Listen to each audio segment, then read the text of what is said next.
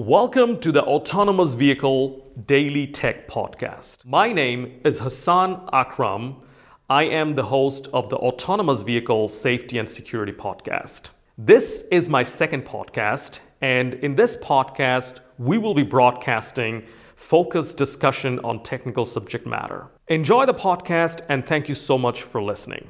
Yeah, hi. Patil again here. Hi, Patil. Yeah. Does this standard talks about different cybersecurity mechanisms, different in the sense like which will be for software side and which will be for like similar to the ISO 262, how we are segregating for fungus safety mechanisms for software side and hardware side to protect basically communications and stuff.